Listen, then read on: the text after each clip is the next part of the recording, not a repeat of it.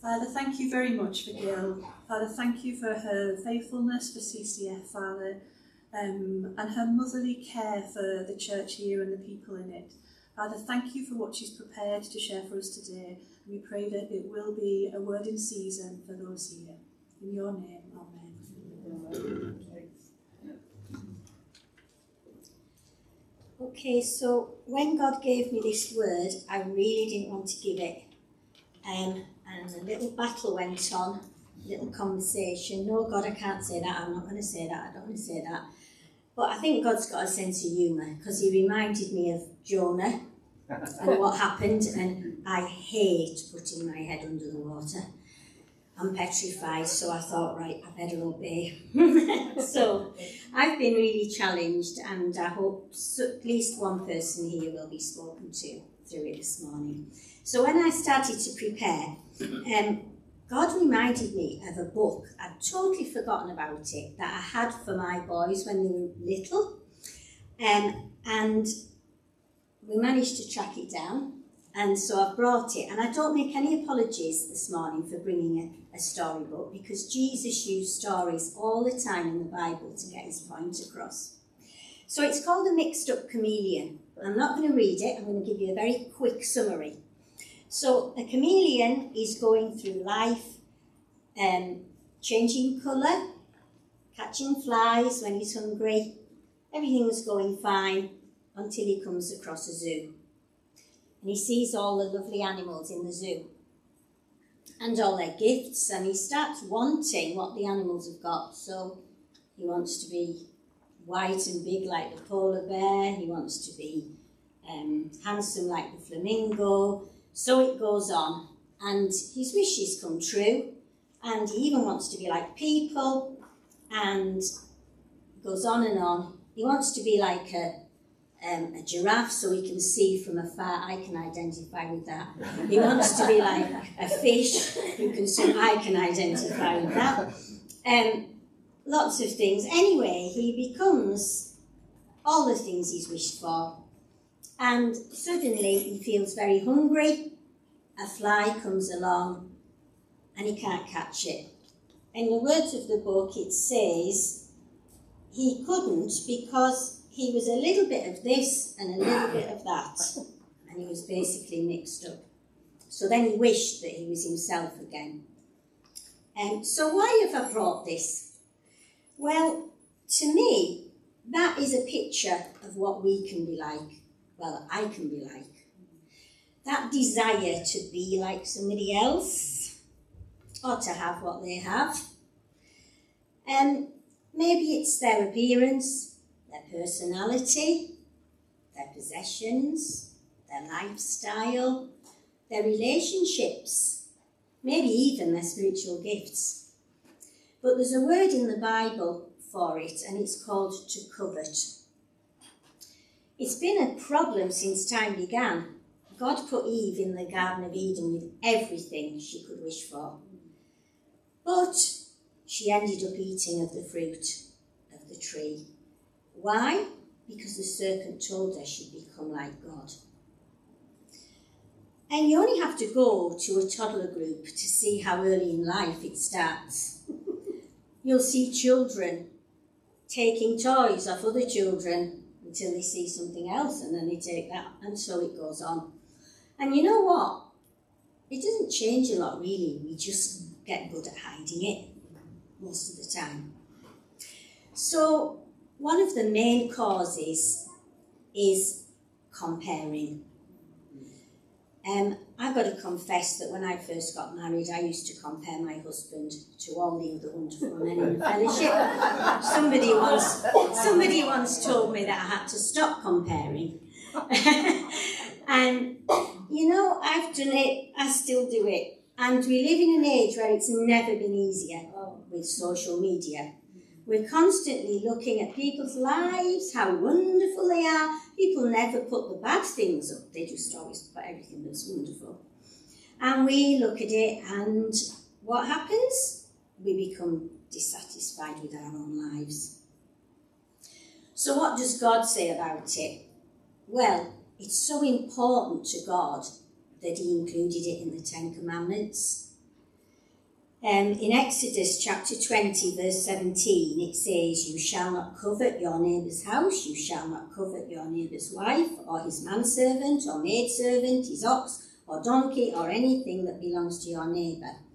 Now, I know nothing about Greek, but one of my sons informs me that the word used in that verse is the same as the verse about Eve looking at the tree.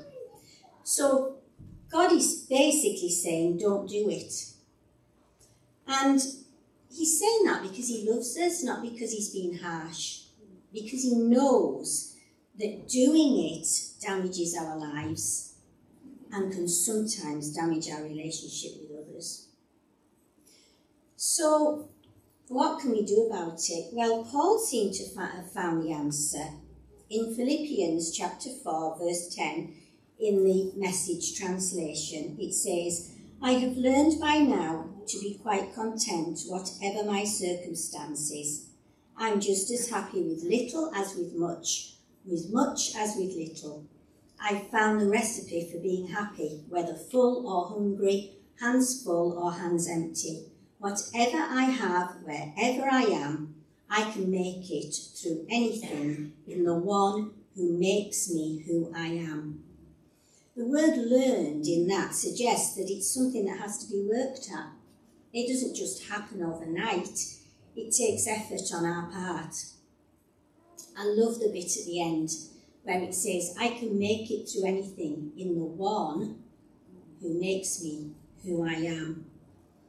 So, firstly, we need to be content with who we are, with who God's made us. You know, it's so easy for us to see the giftings in other people, but we really struggle to see it in ourselves somehow. I don't know why that is. And we've got to realise that God hasn't made a mistake when he made us the way we are.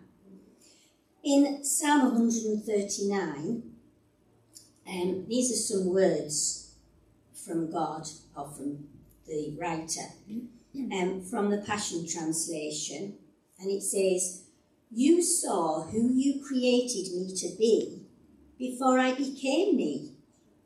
Before I'd even seen the light of day, the number of days you planned for me were already recorded in your book. You know every step I will take before my journey even begins.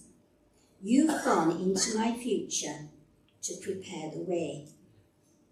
So we have to learn to embrace who we are. I think the greatest earthly example we have is the Queen. We've just been thinking a lot about the Queen. You know, she embraced her calling.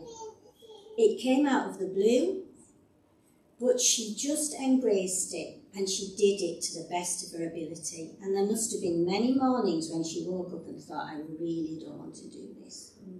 But she did it. She got on with it. I was listening to UCB the other day, UCB radio, and a man was speaking, and he said the greatest advice he feels that he's given his children is take your own role in life seriously. So the other thing is that we need to thank God for what we have. Look at what we have, and not what everybody else has, but what we have, and be thankful for it.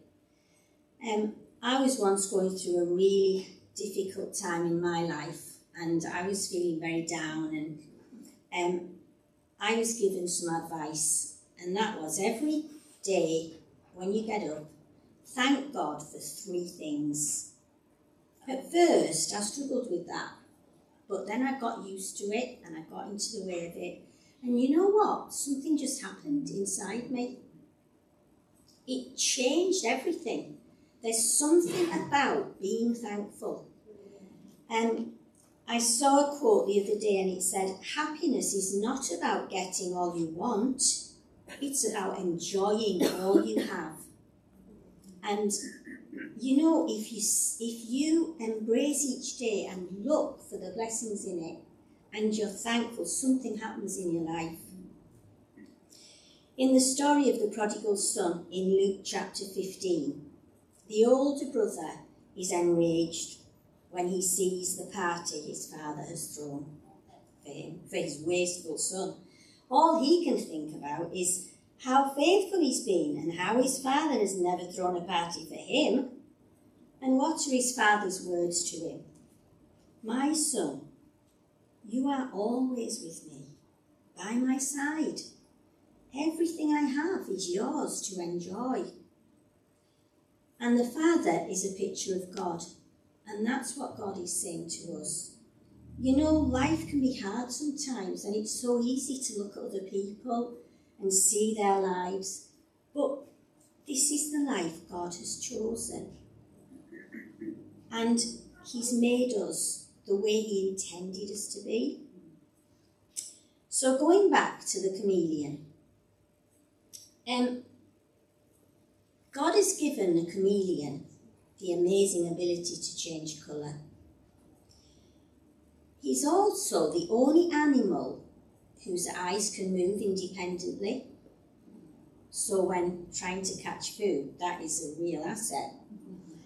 And when the chameleon does put its tongue out to catch a fly, its tongue moves twice as fast as the fastest car.